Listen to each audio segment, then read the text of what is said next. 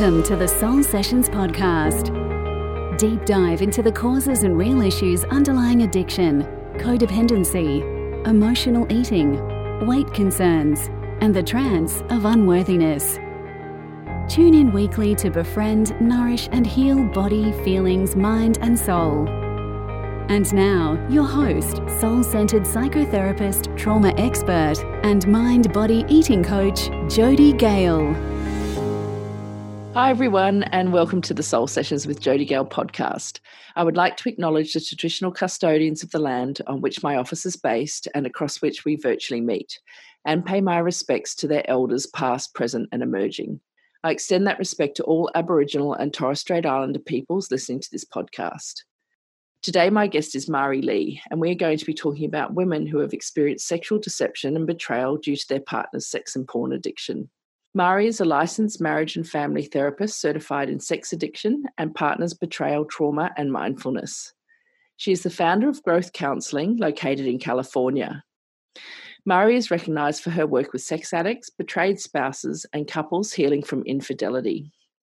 Mari is the author of Healing from Betrayal and the creative clinician, and the co-author of Facing Heartbreak, Steps to Recovery for Partners of Sex Addicts.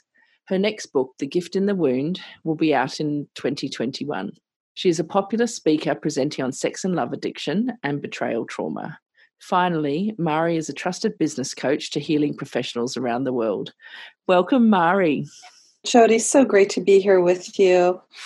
Yeah, so we were just saying beforehand, we've probably known each other now online for about 10 years. And I've just got to say, we've got a personal connection on Facebook as well. And I just have always felt a real sort of kindred sort of spirit with you. We love the same programs on Netflix and just your authenticity. So I'm really looking forward to talking to you today. Oh, thank you so much, Jodie. It's such a pleasure to be here. I'm a big fan of yours. Love your podcast. Love the good work that you're doing in the world, and it's really an honor. And yes, I adore our personal connection, and I look to you. We share our book list and our Netflix list and other things. So thanks so much for the invitation. It's great to be here. Would you tell our listeners about yourself and what led you to this work? Sure, I would be happy to. So I came into this particular specialization of betrayal trauma when I was, many moons ago, when I was in my graduate studies, trying to settle in on what my thesis topic would be. As we know, that's a research-based, topic that takes up about 2 years of one's academic life. So I thought, because I had spent my early years in foster care, which is our children's services system here in the United States, as a foster kid or former foster kid, I thought it would be a good topic for me to focus my attention on in my graduate studies. But during that time of trying to settle in on what that topic would look like, I discovered that my significant other at that time, somebody that I was very much in love with, had known for a long time, was, what I thought, we were in a very happy and connected relationship. He was profoundly addicted to pornography. I would say that I am not a sexual prude by any stretch of the imagination, though I am not one to support the pornography industry because of sexual trafficking. So that was well known to him. And it was heartbreaking on many levels. Also, that discovery led to other discoveries of other sexual indiscretions that had happened and betrayals in the relationship. So going through a graduate program, working full-time at the time, juggling another part-time gig, and then dealing with this devastation in my personal relationship was challenging, to say the least. And again, this happened, 20 years ago. And at that time, Jodie, there really wasn't a lot of information. It was scarce out there. There was very little information for betrayal trauma. The verbiage betrayal trauma was not a part of our vernacular at that time. And betrayed partners were really sort of told to stay on their side of the street, to don't bother the person who's dealing with the sexual compulsivity, sometimes painted as prudes or sexually negative. It was really difficult. So the book that I'm writing, as you mentioned, The Gift in the Wound, the gift in my wound at that time was I was determined to be a first advocate for other partners, at the time women, but now women, men, and non-binary human beings, and put a face to this. I knew there must be other women and men out in the world who are dealing with this, and to create materials that would support healing. And so I dove really headfirst into a very rigorous and robust journey of researching betrayal trauma. And I'm very grateful that that original thesis and work became the foundation for, of course, Facing Heartbreak and other materials that we now use as part of Partners Healing. Yeah. So that is part of my journey. Of course, there were many ups and downs, and it was a winding road, but that's the nugget of it all. So we're going to be talking about women who have experienced sexual deception and betrayal due to their partner using sex and porn. So we might actually start, just for our listeners, let's start with what sex and porn addiction is. So in your book, you say that sex and porn addiction aren't just about sex. So can you help our listeners understand what it is? I'd be happy to. I think that's a great question. So when we think about particular sex addiction, or what I usually term as out of control sexual behavior or sexual compulsivity, we're looking at a person who has an unhealthy relationship with sex. In other words, they're using, so some people might soothe emotional pain, stress, or other areas of their life that do not feel supportive for that human being by drinking their pain. Other people might smoke their pain. Yeah. Other individuals may gamble away their pain. Some people may eat their pain to soothe. Yeah. People who are sexually compulsive tend to sexualize their pain or eroticize their pain. So when we think about the criteria involved, we want to think about that as attempts to stop the out of control sexual compulsive behavior. So there have been attempts there, right? There have been promises that have been made and broken repeatedly to self and also to loved ones, right? I promise I won't do this anymore. I don't know what's going on. It's never going to happen again. This was a one-time thing. There are negative consequences. So those negative consequences might include increased hostility in the primary relationship, or there might be impact on an academic lifestyle. So maybe a suspension or poor grades or failing grades. There may be career difficulties or sexual harassment lawsuits. There could be other legal issues such as arrests if illegal activities are involved, money spent, hidden accounts. Other negative consequences could be loss of a support system, people just saying, I've had enough, I'm leaving. Adult children saying, I don't want to have a relationship with you. Divorce. Oftentimes we know that any addiction thrives in secrecy and isolation. So it's not unusual at all for these individuals to be isolating.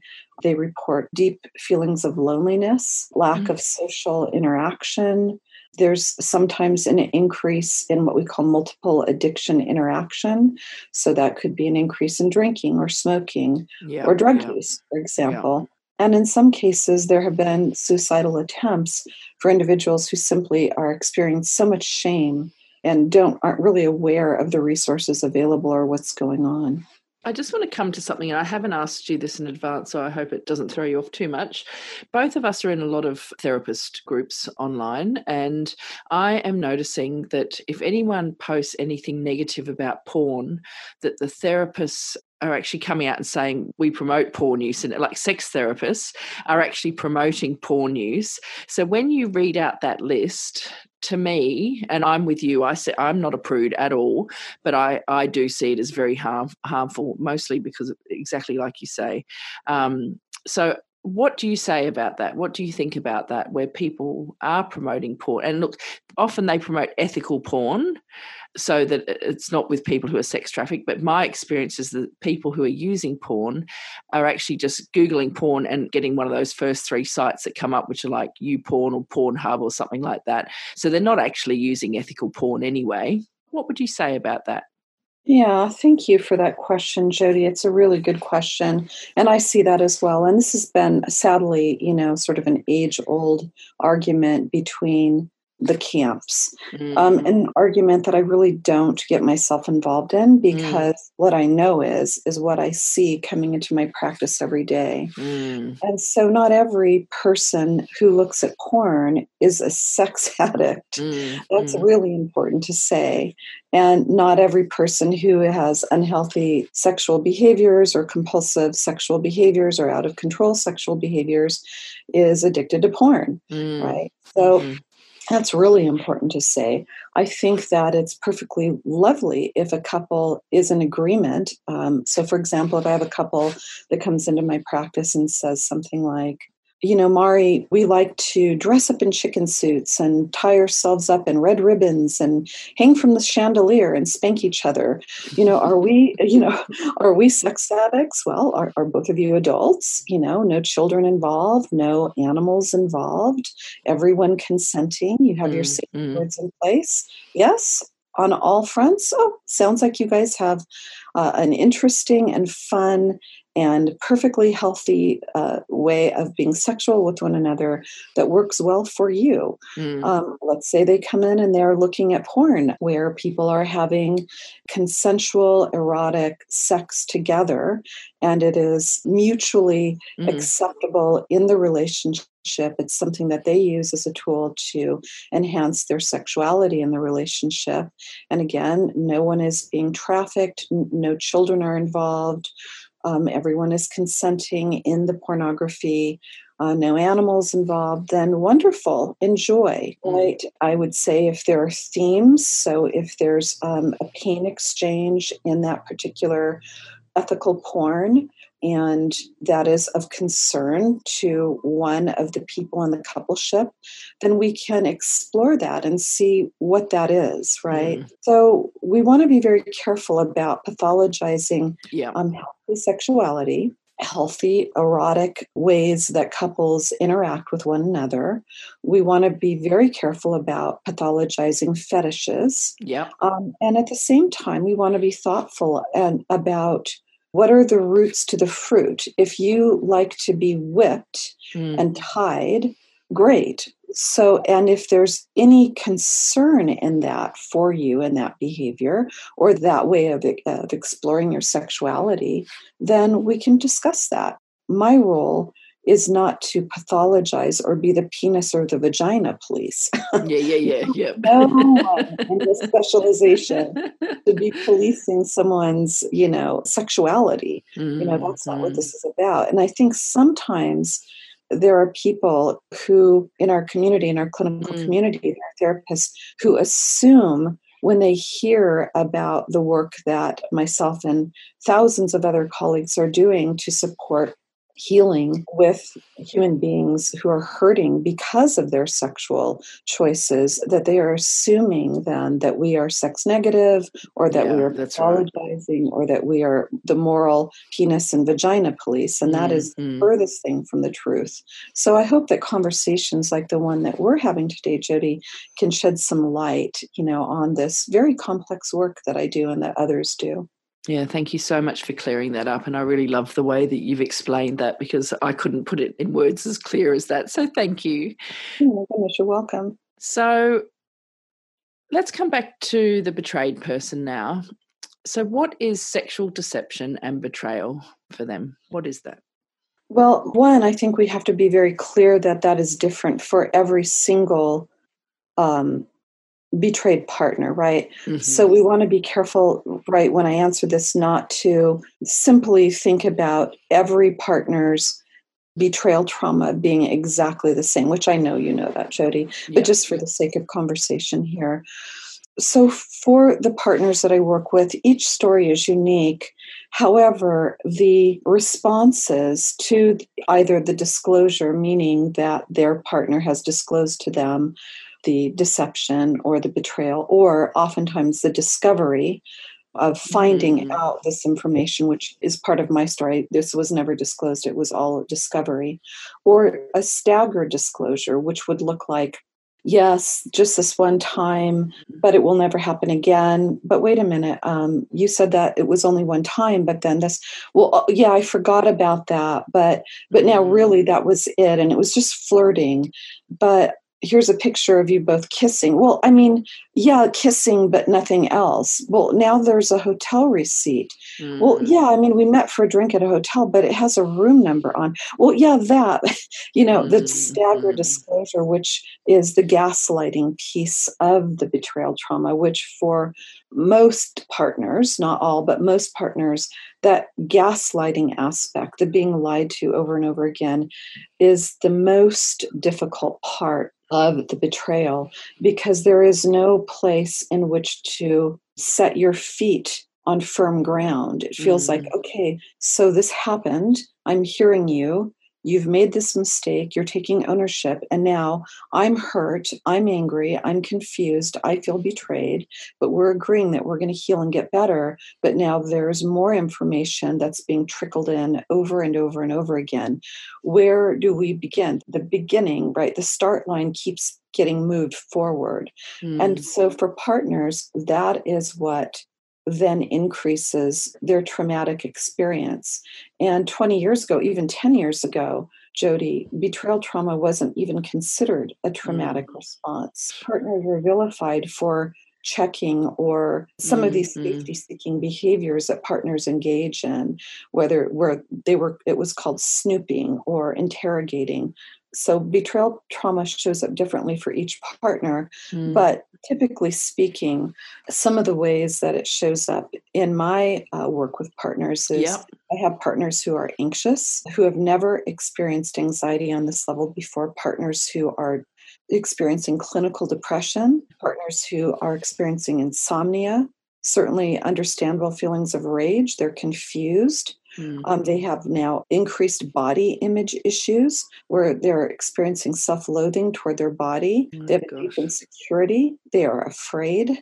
They feel a sense of shame, meaning that I don't want anybody to know about this. What if my church community or my family or our friends found out about this? What about his work? Especially if there's arrests or anything illegal involved.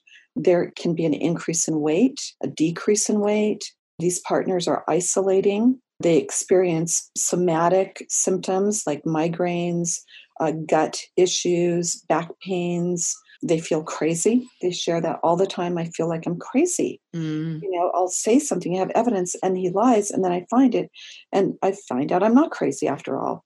They become paranoid. They are not able to concentrate like they once could on child rearing, on work responsibilities, sometimes having to take a leave of absence, drop out of school. There are just so much impact, so much traumatic impact on partners because of this type of betrayal trauma. And I'm thinking too, and I didn't mention this, I didn't even think about this when I was reading it earlier, but just the impact, if the partner is married and has children too, and, thinking about the impact that will have, on the whole family, really. It's a systemic issue, as we know, addiction always is, right? Isn't an isolated, the addict exists in a bubble, and his, her, or their behaviors don't impact those around them. So that is a trauma as well, especially if the addict has been fired, has spent, exorbitant amounts of money, which happens, often, has been arrested, is going to be publicly outed. I work with public figures. So a lot of times what drives these public figures, whether they're in politics or in athletics or in the entertainment industry or the music industry, is that this could possibly come out in the media. So that is typically what drives them into therapy. But thankfully, once in therapy, they see the benefits of that. So yeah, it's a broad trauma for sure. And so you write in your book that healing betrayal, that the betrayed partner has feelings of shock, betrayal, anger, hurt, confusion, and you find that they often become engaged in a process of safety checking behaviours. And you briefly just touched on them before, but I just wanted to expand on that a little bit. So can you please share with our audience what safety checking behaviours actually are? Yes, thank you, Jody. I'd be happy to go into that more deeply. So, when we think about safety checking or safety seeking, these are behaviors like breaking into the email, spending hours and hours, sometimes weeks at a time, trying to figure out the passcode, putting monitoring devices on the car, putting hidden speakers in particular areas of the room, hiding cameras in rooms, interrogating, where were you? How do I know that? Show me proof. Digging through text messages, going through phone records, looking through credit card statements, following, hiring private detectives to follow. So when we think about these safety seeking behaviors, that is what the partner is attempting to do.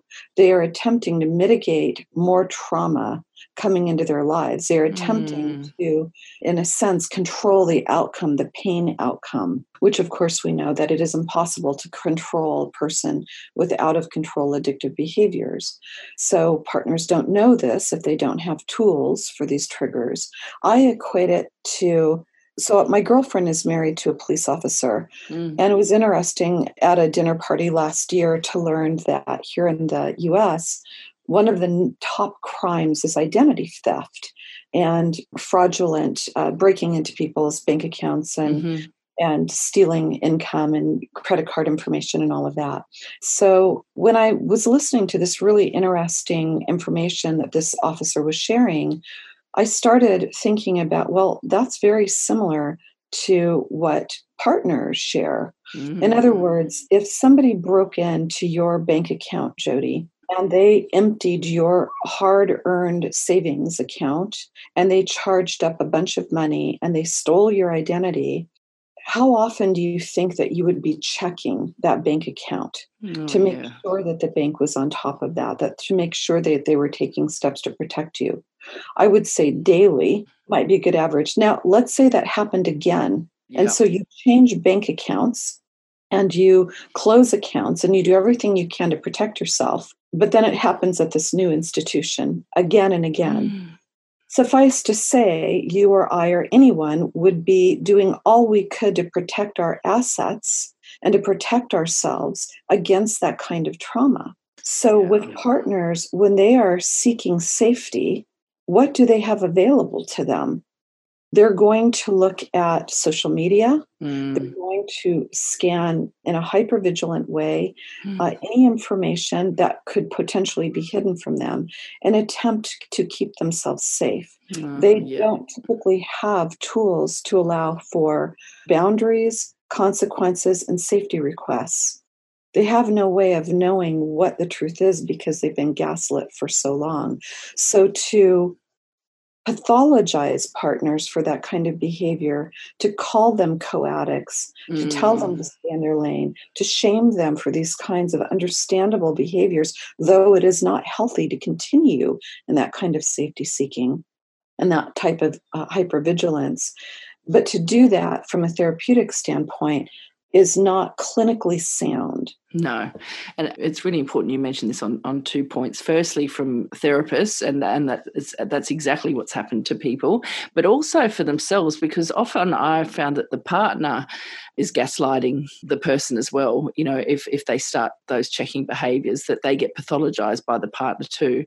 Is that your experience? To clarify, Jody, so what I'm hearing is that the partner then begins to engage in gaslighting. Yeah, the one that's being traumatized by saying, you know, calling them whatever for checking their accounts or for snooping at them snooping in inverted commas online. So what ends up happening is that the person who's been betrayed feels like they're the one going mad once again. Yes, that's absolutely accurate. Where they're being shamed or yelled at or threatened in some way with the addicted person not understanding what they're witnessing in the betrayed partner, their betrayed partner, the person they have betrayed, is a post-traumatic stress response. Yeah. So we've talked about the experiences that the betrayed person can end up with, the anxiety, depression, that list you went through before. But what's sort of happening at a deeper level, I think, I guess, so in terms of they've found out that their partner is doing this, and in your book you've written that they start to go through the grief cycle. Would you help our listeners understand a little bit more about that? I'd be happy to. Yeah. What I began to notice in year after year working with partners, and Jody, it's probably important for me to share as well that I work equally with individuals who struggle with sexual compulsivity. Yeah. So the first year of my clinical work, postgraduate work, was specifically focused on partners. Mm-hmm. And then I realized that if I'm going to really understand this complex specialization in its entirety, it was important for me to be certified in the work and to work with people who are struggling with this addiction. So I work equally with partners and addicts. But with respect to your question on the grief process, I noticed sort of mirrored this idea of denial, anger, bargaining, depression, acceptance, which we know is sort of, I don't know, I kind of look at it, to be honest with you, as an outdated grief model when we think about grief, because grief doesn't really, it's not A to B, right? B to C, C to D. Grief doesn't work that way. Exactly. Ebbs and flows. And it's the same for the grief cycle. But just to give it some sort of foundation here, typically what will happen is there is shock and denial, right? I can't believe this is happening. I thought we had a wonderful relationship, but maybe I'm making too much out of this. Am I crazy? Maybe it'll be fine. So sort of this denial piece, right? Yeah. And then the anger quickly follows. And the anger, again, remember, these are interchangeable. The anger may be the first step in this grief process. Why me? Why us? How in the world is this person doing this to me? How could you ruin our relationship, our marriage this way? This isn't the dad or the mom that I thought I had. I can't believe this. I'm furious. And sometimes it goes into this bargaining stage of, if only they will change, only if they will please change and heal and get the support and get into recovery and stop the lying and stop this kind of behavior, I'll do anything. Whatever needs to happen, I'll pay for it. I will go to therapy with them. I will hide the information. I'll carry the secret, right? Whatever I need to do. So sort of this bargaining, right? And typically that will lead into, because you cannot control a person who is out of control. You can't control any other human being, right? I feel so depressed. So this goes into this place of depression. I feel depressed. I feel betrayed. I don't know where to turn. I don't have hope. I don't know what to do. I feel stuck. I feel alone. I feel ashamed. I feel afraid. And then that sometimes will lead into a sort of this cycle of acceptance. Okay, this is happening. I'm not crazy, and I can't control this person. Nothing I'm trying is working. So I really need to work with a therapist, work with a support system, and get the help that I need and learn the tools that I need to help me get better. So again, that denial, anger, bargaining, depression, acceptance, Jody, that can be interchanged. It's not, of course, again, C to D, right?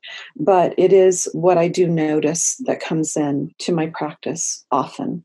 Yeah, it's really important that you mentioned the cycle, that it isn't linear. I mean, it might be for some people, but for most people, they kind of dip in and out and actually then take one step forward and two steps back. And then you might end up accepting a little bit, but then going back to anger. That's my experience anyway. So yes, absolutely. You're correct.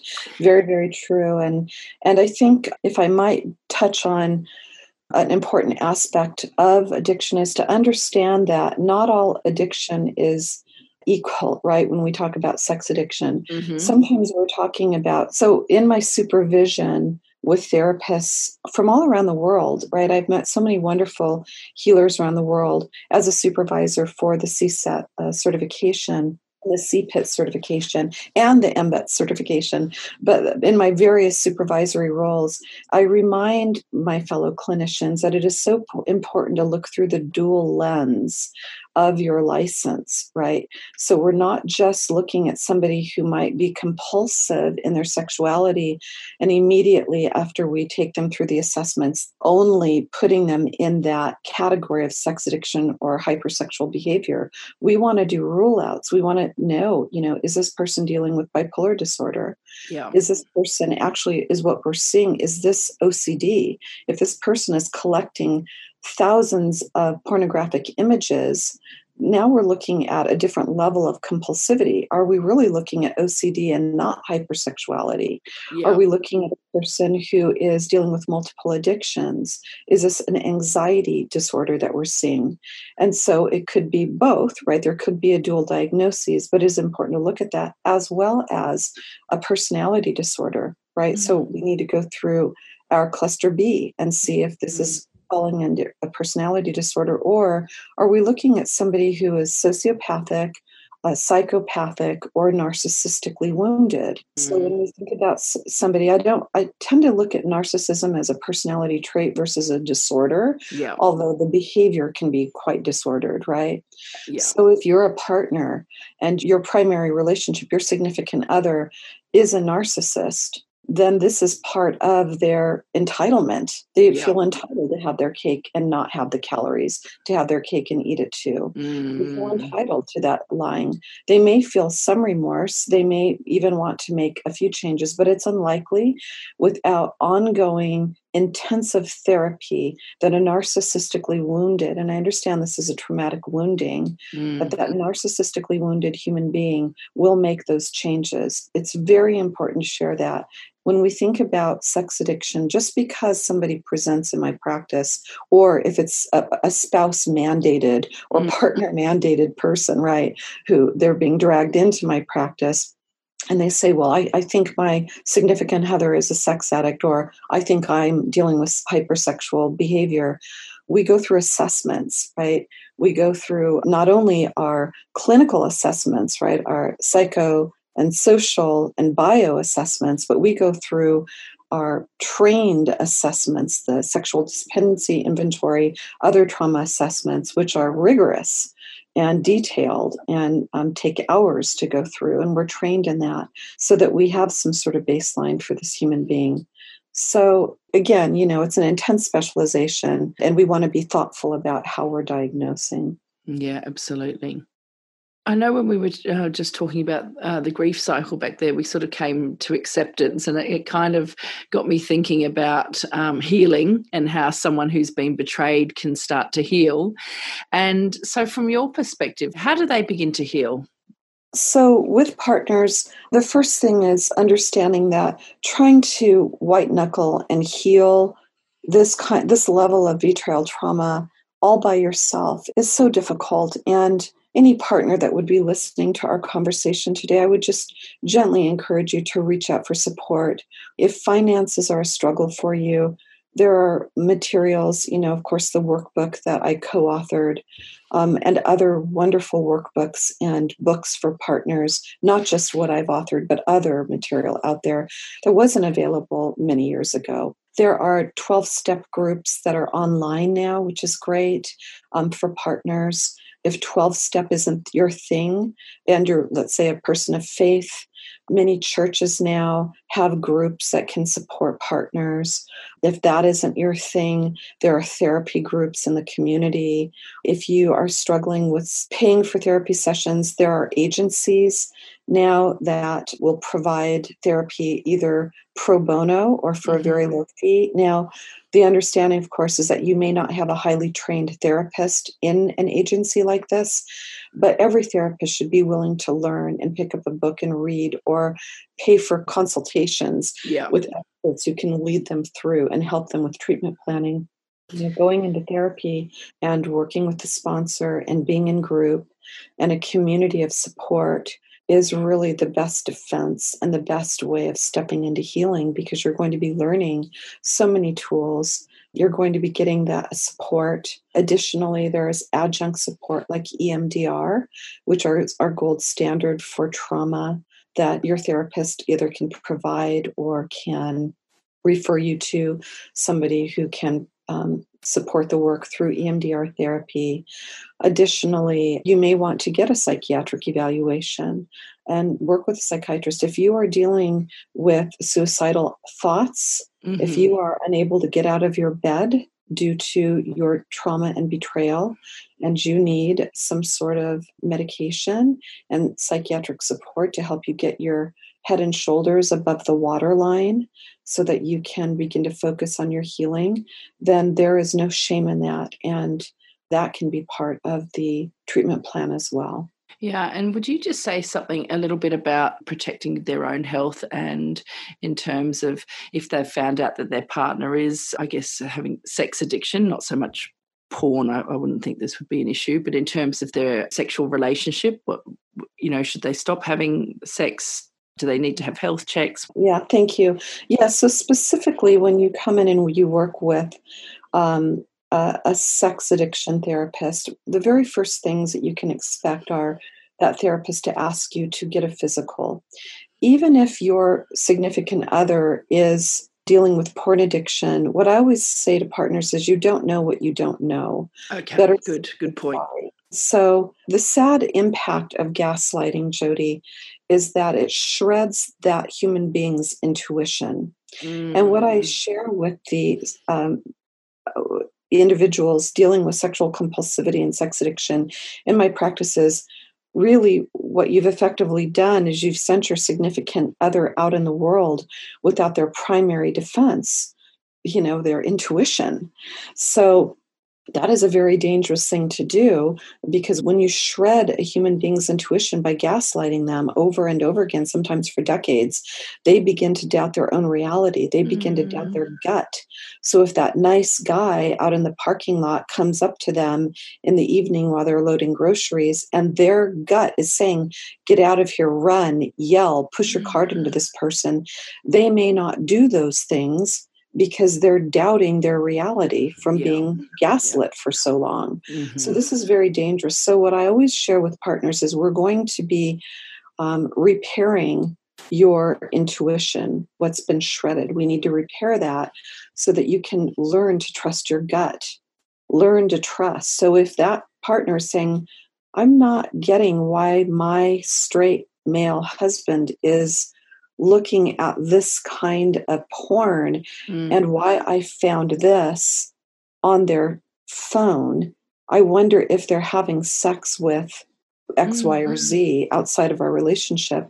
Trust that. Don't assume that you're wrong. Trust that. So 1, you want to make sure that you get a physical.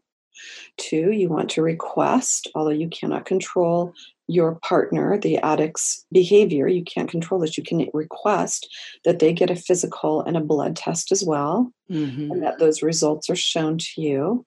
You want to know what your health is looking like. And absolutely, if you are in a relationship with somebody who's sexually compulsive or has been diagnosed with sex addiction, you 100% want to protect yourself sexually.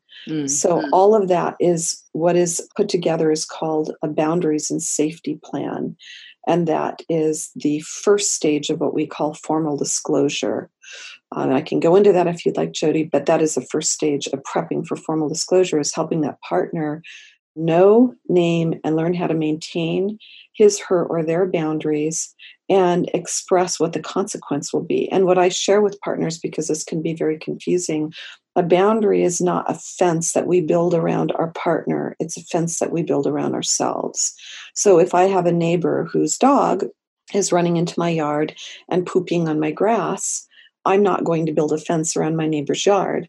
I can ask my neighbor, hey, I love your dog. Don't mind if the dog comes and plays in my yard, but would just ask that you clean up the dog poop, please.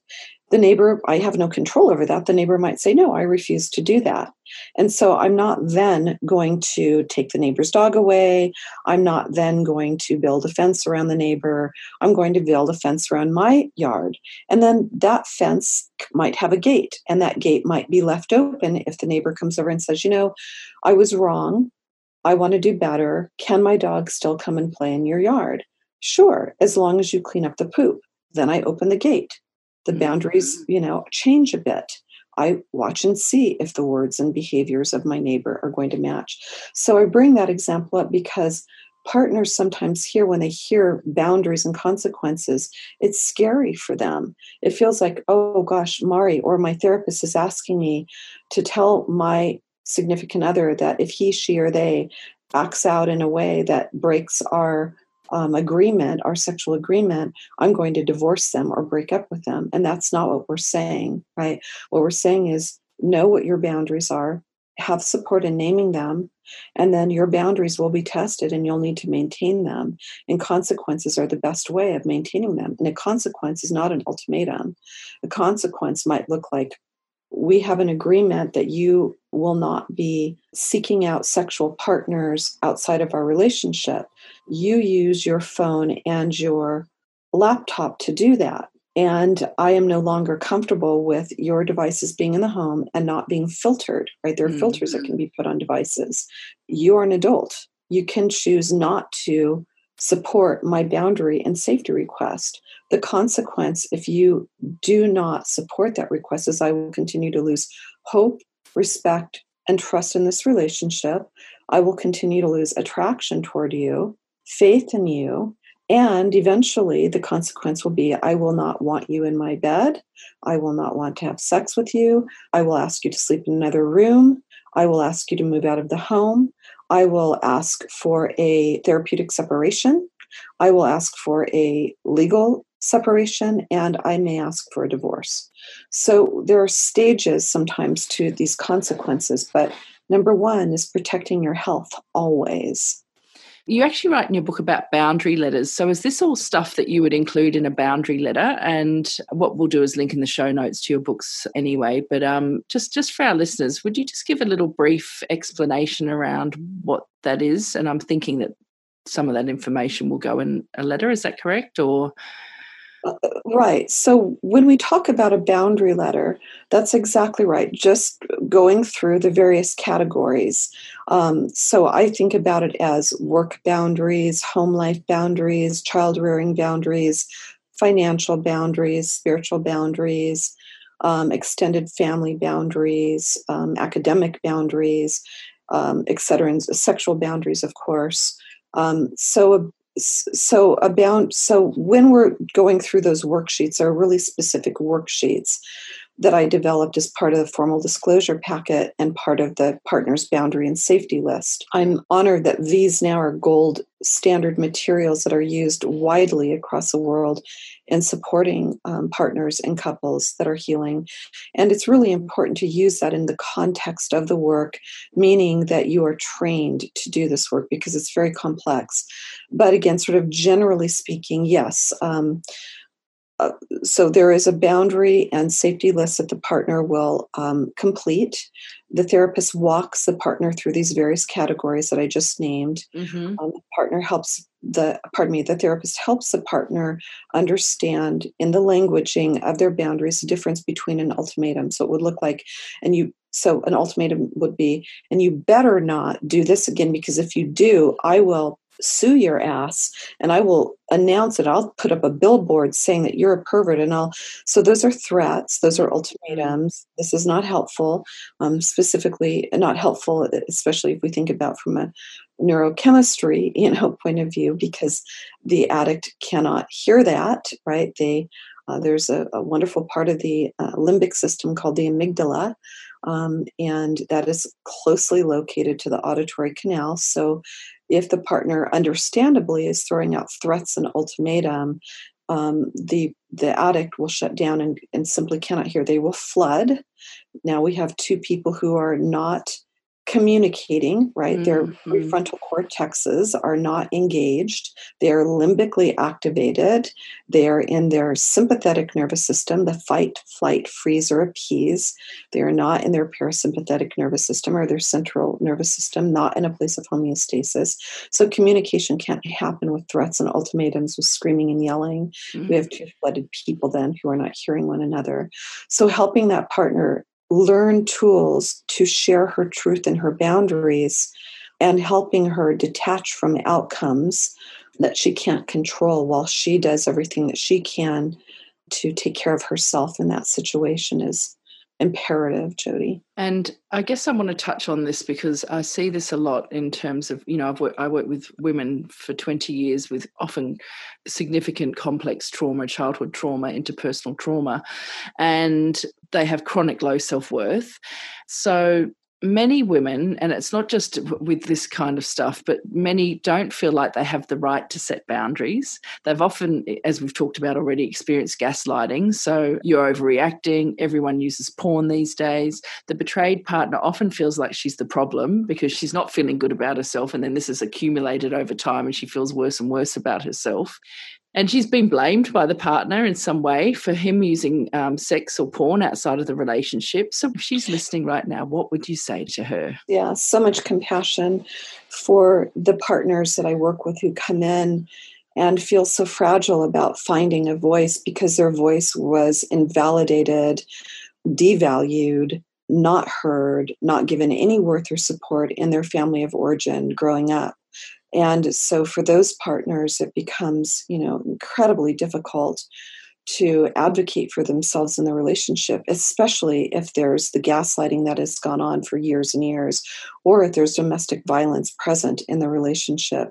So as therapists, first, we want to assess for any critical issues that could endanger that partner who is trying to find his, her, or their voice, right, Jody? So making sure that they're not putting themselves in harm's way and making sure that we have a safety plan in place for our partners who may be in these relationships. For partners who are not at imminent risk and are really challenged in finding their voices because of previous abuse and complex trauma, this is slow work. We must be very patient, very compassionate, hold that safe container for that human being, hear her story, and allow her voice to be validated in our work, in our therapy practices. So it may take a very long time for these wounded partners to move through that early trauma into finding their voice and feeling confident and even remotely comfortable in expressing what their boundaries and safety needs are. That can be, what I call inchworm work, right? The inchworm work, where we just have to poke along and hold, compassionate, consistent space, reflecting compassion and empathy toward that partner while we inch her along in feeling like she's growing that muscle. Sometimes a partner won't even know what a boundary is. Jody, in my session, she'll say to me, I don't even know what my boundaries are. I don't even know if I have any. And sometimes what I'll do is I'll reach over, if they have a purse in session or a briefcase, and I'll reach over a backpack, and I'll just reach over during session while they're chatting, and I'll just start rummaging through the purse or the backpack. And they'll stop and look puzzled and a little irritated and sometimes angry. And say, Mari, what are you doing? I'll say, oh, I'm just looking through your purse. Is that not okay? Well, no. Can I have that back? Oh, is that a boundary? Yeah, good. That's great. And then that light bulb, right, will go off over their heads. Oh, yes, right. So there we go, right? So that was a little intervention there. You do have a boundary. So name that boundary with me. Let's do a little role playing.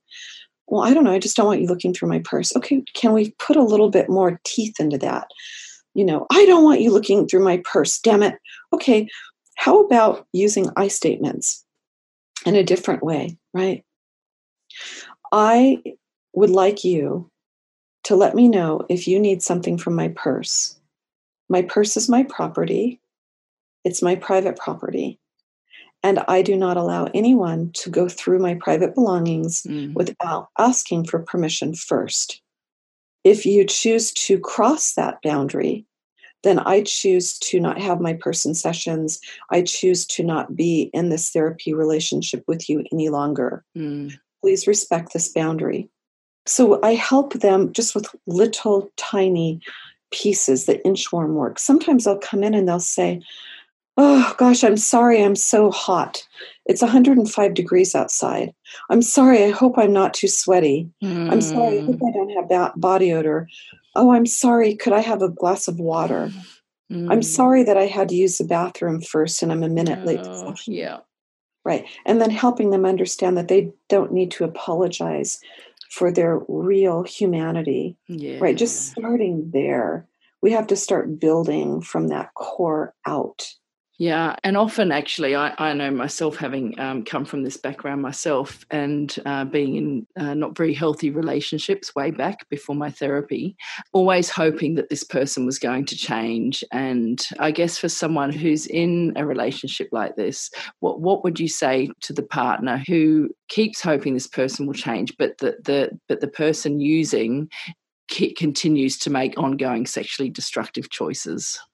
I would say that that is a traumatic wounding, discouraging, to say the least. It leaves a human being feeling discarded, without hope. But I would also I would validate, those very real and understandable emotions and feelings that they are experiencing. I would remind the partner that they have no control over that person who is refusing to get into recovery and move forward in their own recovery. I'd remind them that they must put their safety and their well-being, and if they have children, their children's well-being at the top of their list.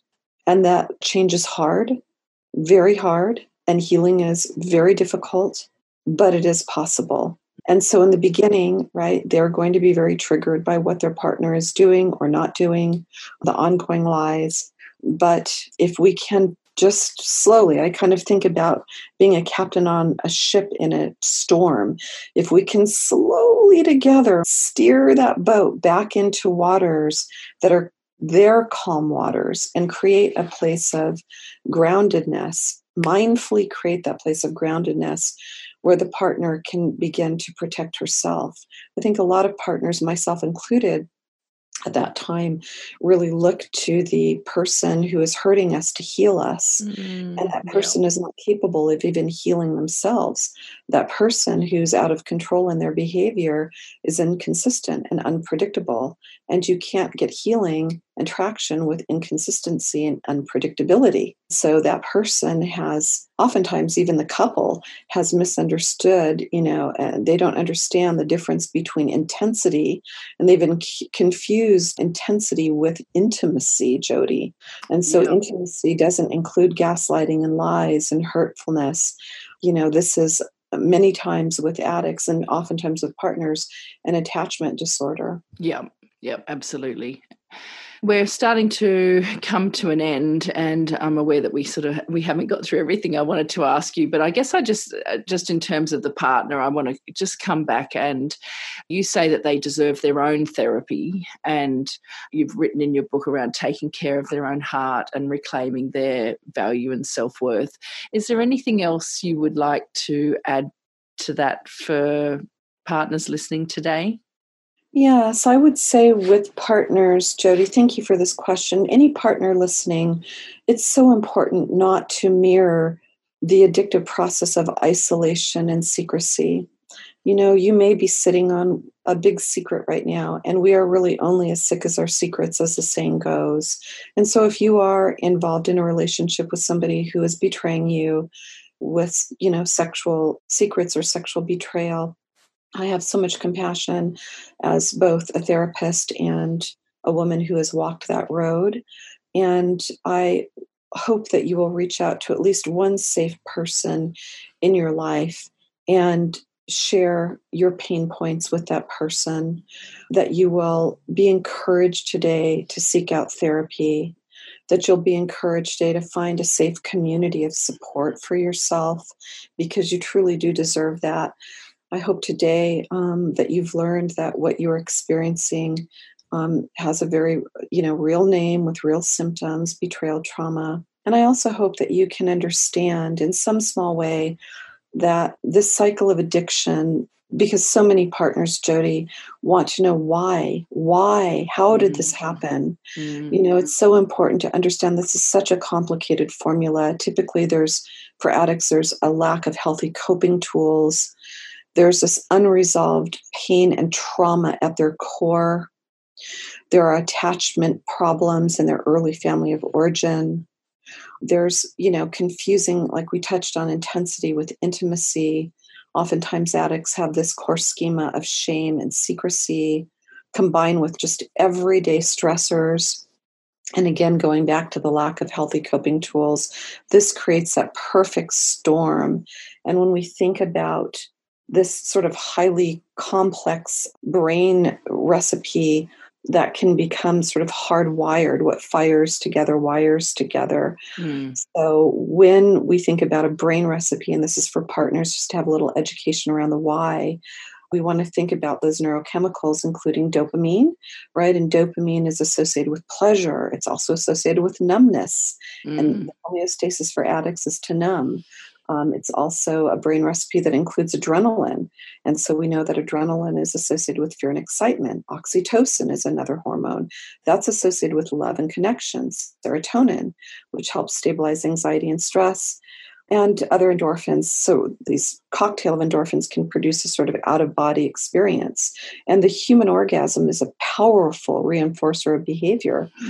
So when you have that reward center that is wired in, I'm having a bad day at work, I'm having a bad day, my significant other and I got in an argument, somebody cut me off, I'm feeling financial stress, the pandemic is getting to me, and they can quickly go to porn and download porn. They can get that quick hit of these things, or seek out prostitution, or go to the strip club, or whatever the addiction is.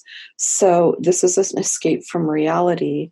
And that's why I say it's not necessarily about sex. There's a lot of complex systems involved in sex addiction, and partners will often say, is it even real? So we want to look at the science. We want to look at the research. So for partners listening to this, I hope that you will feel encouraged today to learn about your own trauma, to seek support for yourself, to understand that you cannot change. You can't love an addict into sobriety. You can't change an addict. That addict has to be willing and want to be able to change themselves. And if they are out of recovery, then you need to do the things that you need to do to keep yourself safe. So that is what I would share as we begin to close, Jody. Yeah, thank you so much for that. Would you share your website, and you can go over your books again, and what I will do is link to them in the show notes. And when your new book is out, Mari, will you send the link through to me as well? And I'll make sure I add that to the show notes as well. How do people find you? I'd be happy to. Thank you. Okay, so they can find me via my counseling website, which is growthcounselingservices.com. And I know you'll provide the link. Yep. I only work, of course, I'm licensed in the state of California in the United States, so I work with clients only in the U.S., but I can certainly connect them. They can go to sexhelp.com and find trained therapists all over the world, including in Australia. I also have a website called The Counselor's Coach for therapists and clinicians who would like consulting in this complex specialization. I have a lot of materials located on the toolbox page of the counselorscoach.com, and there are free tools and also paid tools like formal disclosure packets, the boundary and safety list packets. My Healing from Betrayal ebook is located both on the Counselor's Coach website. It's also on my Growth Counseling Services website for partners who are going through, they've just discovered this, or they've just had this disclosed to them, and they need immediate resources. That's a downloadable ebook. My other books all of these books are located on Amazon. So Facing Heartbreak is a workbook that I co-authored that's located on Amazon, as is Healing from Betrayal. Additionally, there's another great resource for therapists who are mindfulness and trauma-based therapists. So if you are a therapist who works with trauma and addiction, Darren Ford with the Mindfulness Academy for Addiction and Trauma Training has a beautiful certification called the MBAT certification, Mindfulness-Based Addiction and Trauma Therapist. Really good certification. I teach a piece of that certification as well. So that is an excellent resource for therapists who are interested in learning more about this specialization and how to support partners who are going through trauma and betrayal, as well as addicts who are dealing with sex addiction and hypersexuality. So I think that covers everything, Jody. And yeah, and just you asking me. Thank you very much for allowing me to share that information. And just coming back to consultation, we in Australia and the UK and New Zealand and many other countries outside of the US are mandated by our organisations to have monthly clinical supervision. So I know you only work with people in California for therapy. Do you work outside of the States for so just say, for example, a therapist listening in Australia today wanted clinical supervision with you, you're able to do that? Absolutely, yes. Great, so my license only holds me to clinical work with patients in California, but I provide consultation and supervision. In fact, I've worked with 3 therapists in Australia. Oh, good. Yes, and also the UK, Cairo, South America, my goodness, Canada, of course, across the United States. So I've had the honor of working with so many amazing healers all over the globe, and I'm happy to do that if that's helpful for somebody listening. Perfect. So look, thank you so much for coming today. What I really have loved about today is that, you know, there is a lot about addiction out there, and there are a lot of resources for people suffering with sex and porn addiction. Often the partner gets forgotten about, and the fact that you are bringing that to the foreground, I just think that that's super. So thank you so much for coming. Jody, thank you so much for this time and this conversation. I've loved talking with you today, and I want to thank you as well for the beautiful work that I so respect that you're doing in your corner of the world. And I've just loved our conversation this morning, and I hope it goes out as a lighthouse and really a healing beam of light to hurting people around the world. So thank you for this opportunity to share. Thank you. Okay, for the show notes, go to thesoulcentre.online/soul sessions, sexual deception and betrayal. Thanks for listening, and bye for now. Thank you for listening to the Soul Sessions podcast. Loved this episode? Head over to iTunes to subscribe, rate and leave a review. It's very much appreciated. Thank you. To learn more about how you can befriend your body, feelings, mind and soul, get Jody's free 65-page ebook at thesoulcentre.online. Until next time.